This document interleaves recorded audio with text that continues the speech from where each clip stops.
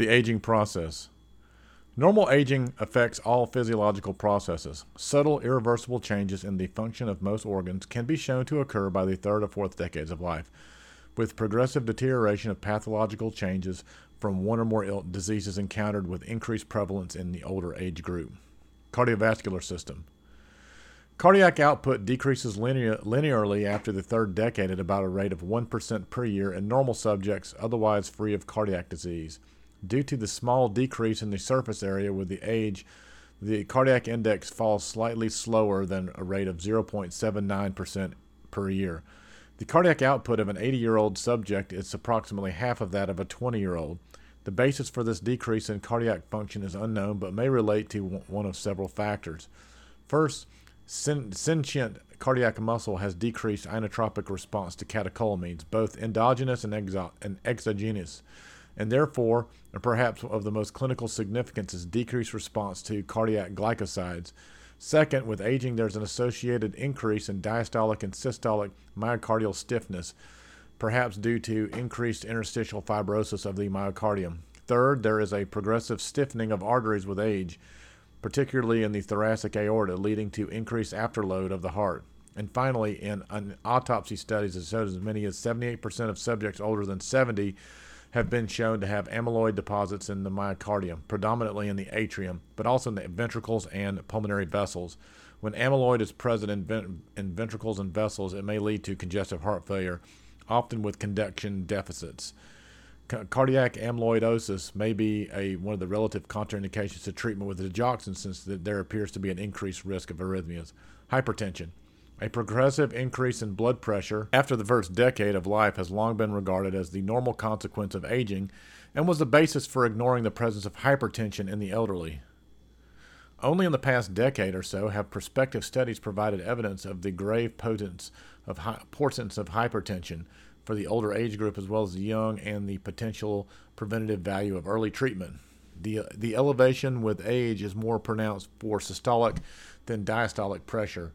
When hypertension is defined as systolic blood pressure greater than 160 millimeters of mercury and simultaneously a diastolic of greater than 95 millimeters of mercury, approximately 16% of the general adult population is hypertensive, but about 50% of those over 65 are hypertensive. Arteriosclerosis and coronary artery disease, thickening of the walls of the arteries with hyperplasia and intima, collagenization of the media, and accumulation of calcium phosphate and elastic fibers progressively occurs with aging. Respiratory system, lung volume.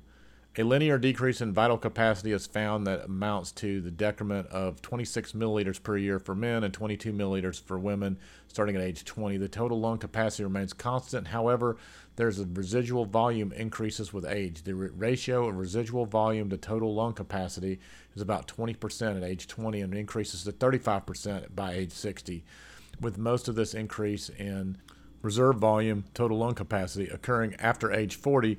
In most studies, the functional reserve capacity also increases, although not as rapidly as the residual volume. Gas exchange. Although alveolar oxygen tension remains constant with age, arterial oxygen pressure shows a progressive decrease, thus increasing alveolar oxygen difference. Most of this decrease is in the arterial oxygen pressure results from the mismatch of ventilation and perfusion. The elastic recoil of the lungs decreases with age, and thus there is a greater tendency for airways to collapse. This is measured as an increase in closing volume, which increases linearly by the age of 20. Airway closure occurs predominantly in the dependent zones of the lungs and in the upright position. This will result in a ventilation-perfusion mismatch because more perfusion occurs in the lower lobes. Although an age-related decrease in carbon dioxide diffusing capacity has been shown, it is unclear whether this contributes to the reduction of arterial oxygen pressure. Infections. It is well known that elderly patients have pronounced increase in incidence of pneumonia, both bacterial and viral, compared with younger persons. Although much of this may be due to a general depression of the immune system function, other more specific factors play a role. Pneumonia generally results from aspiration of oropharyngeal secretions such as aspiration, appears more frequent in the elderly. Perhaps of even greater importance, the normal mechanical clearing of the tracheobronchial tree by the mucociliary apparatus is significantly slower in non-smoking older persons than in their younger counterparts. Finally, due perhaps to poor hygiene, a decreased flow or difficulty with swallowing. Older persons have a higher rate of colonization of the oropharynx with gram-negative bacilli than do younger people. Genitourinary system. Kidneys. A gradual increase in the volume and weight of the kidneys occurs with aging, so that by the 9th decade, renal size is about 90% of that of the 3rd decade. Bladder. Urinary incontinence has been found in 17% of men and 23% in women older than 65 years old. In about half the women and a fifth of the men, this was due to stress incontinence alone. The capacity of the bladder decreases with age from 500 to 600 milliliters in persons younger than 65 to 250 to 600 milliliters for those older than 65. Perhaps more importantly, in younger persons, the sensation of needing to void occurs when the bladder is a little more than half full, but in many they are older, the sensation occurs much later and sometimes not at all, leading to overflow incontinence. These changes be due to the change in the central nervous system disease rather than bladder dysfunction. Prostate. Enlargement of the prostate occurs mostly in older men. By the age of 80, more than 90% of men have symptomatic prostatic hyperplasia with varying degrees of bladder, neck obstruction, and urinary retention. Prostate surgery is required in 5 to 10% of all men at some time. Gastrointestinal system. Esophagus. Age-related changes of esophageal function, so-called presbyesophagus, are due primarily to disturbances of the esophageal motility. The esophagus in an older person may have a decreased peristaltic response, an increased non-peristaltic response, a delayed transit time, or a decreased relaxation of the lower sphincter on swallowing. The decrease in peristalsis and delay in transit time may lead to dysphagia with voluntary curtailment of caloric consumption. Non-peristaltic contractions are found almost exclusively in the elderly. They occur in the lower two-thirds of the esophagus and are the cause of corkscrew esophagus seen in barium swallow studies. Decreased relaxation of the lower esophageal sphincter on swallowing is the basis of achalasia and is more common in elderly population. Stomach. The incidence of atropic gastritis increases significantly with age. In a Scandinavian study, approximately 40% of apparently healthy subjects older than 65 have evidence of atropic gastritis. At present, atropic gastritis can be divided into type A, which is confined to the body, and fundus, sparing the antrum, and type B, which is associated with atrophy of both the antral and fundic glands. Colon. A decrease in intestinal motility occurs with age. The colon becomes hypotonic, which leads to increased storage capacity, longer stool transit time, and greater stool dehydration. These are all etiologic factors in the chronic constipation that plagues the aged. Laxative abuse therefore results and is the most common cause of diarrhea in the elderly. A high-fiber diet is the treatment of choice and can best be achieved by prescribing a diet rich in bran. Whether or not constipation is an etiologic factor in diverticulosis remains unclear, but age certainly is. Diverticula are commonly below the age of 40, but steadily increase thereafter. Nearly 50% of those older than 80 have diverticulosis. Symptoms are present in only 20% to 25% of those who are affected, and severe disease with inflammation and bleeding occurs in much smaller number. Sphincter control. Loss of control of the internal and external anal sphincters in the elderly in the presence of essentially normal cognitive function is a most emotionally traumatic and demeaning experience. The resulting fecal incontinence is one of the major causes for admission of many otherwise healthy persons to long-term care facilities. Recent studies have shown to be the cause of the loss of tone of the external rectal sphincter. Biofeedback techniques allowed the regaining of the sphincter and bowel control in as many as 70% of a group of patients studied. Liver and biliary tract. The liver decreases by weight by as much as 20% after the age of 50, but perhaps because of its large reserve capacity, this attrition is not reflected by a decrease in the usual liver function tests. Although tests of liver function show little or no change with age, a large number of drugs such as diazepam and amitriptyline are known to be metabolized more slowly in the liver in the elderly. This alteration in hepatic drug metabolism may be due to decrease in the apparent amount or distribution of the smooth endoplasmic reticulum. Biliary tract disease incidence of cholelithiasis increases greatly with age. In a large autopsy series of subjects older than 70 years, 30% had gallstones and another 5% had previously had a cholecystectomy. In general, surgical operation is indicated in patients with gallstones, even if asymptomatic, since the risk of complications in an elderly patient is greater than the risk of an operation. Endocrine system. Glucose homeostasis. Increasing age results in a progressive deterioration in the number and function of insulin-producing beta cells. The capacity of these cells to recognize and respond to changes in glucose concentration is impaired. In elderly subjects, a greater proportion of insulin released into the circulation in response to a glucose challenge is the form of an inactive precursor proinsulin than their younger counterparts. Of perhaps even greater importance is development of a progressive peripheral insulin resistance with age. Compared with younger persons, the elderly have a relative decrease in lean body mass and a relative increase in adiposity. Although diabetic ketoacidosis and lactic acidosis are uncommon in elderly diabetic persons, hyperosmolar non-ketonic coma occurs with some frequency.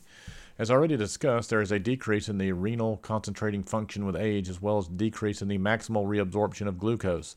Thus, even mild hyperglycemia may lead to osmotic diuresis. This will cause further hyperglycemia and ultimately dehydration.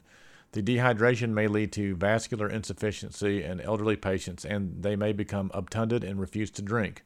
Rapid progression to coma may then ensue. The syndrome is frequently precipitated or exacerbated by a myocardial infarction, pneumonia, or urinary tract infection. Osteoporosis.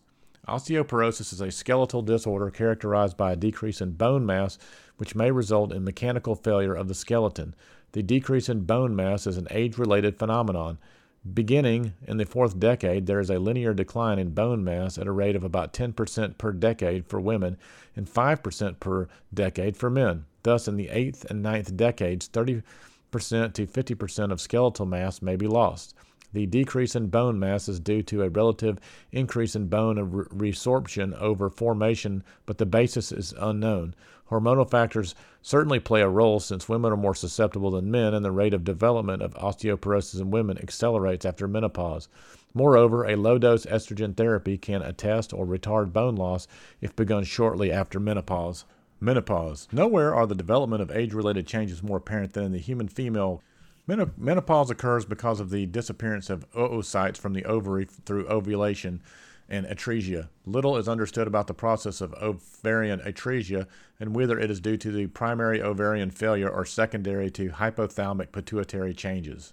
Several consequences of the menopause deserve mention. First is the vasomotor inability or hot flashes. 2/3 to 3/4 of menopausal women will experience flushing, with 80% having the symptoms for longer than 1 year, or 25 to 50% for more than 5 years. Changes in skin temperature, skin resistance, core temperature, and pulse rate occur during the flush. Besides being a major disturbance while women are awake, hot flashes may occur during sleep, leading to waking episodes. Insomnia with possible physiologic and psychologic disturbances may thus result. It is well known that arteriosclerotic cardiovascular disease is unusual in women before menopause. The precise protective mechanism of ovarian functions is not known, but premenopausal women have a higher ratio of high-density lipoproteins to low-density lipoproteins than do most postmenopausal women. Osteoporosis with its relation to menopause has already been discussed. Changes of the skin occur with age, and the recent demonstration of estrogen receptors in the skin of mice suggests that estrogens could have direct effects on aging of the skin. Skin. Epidermis. Atrophy of the epidermis occurs with age and is most pronounced in exposed areas, face, neck, upper part of the chest, and extensor surface of the hands and forearms. In addition to the thinning of the epidermis, there is notable flattening of the dermal epidermal junction and effacement of both dermal and papillae and the epidermal rete pegs. The turnover rate of cells in the stratum corneum decrease with age and persons older than 65. It takes 50% longer to re-epithelialize blistered skin than in young adults. The decrease in epithermal cell growth and division casually contribute to an increase in incidence of decubital ulcers in older adults. Dermis.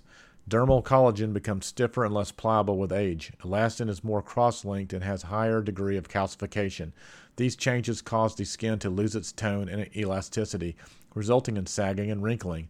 An age-related decrease in the number of dermal blood vessels also develops. This relative ischemia of the skin may also play a pathogenetic role in the development of decubital ulcers. Musculoskeletal system, muscle. The age-dependent decline of lean body mass is well known and primarily due to loss of atrophy of muscle cells. Some muscles, such as diaphragm, show few if any changes, while others, such as the soleus, show pronounced infiltration by collagen and fat.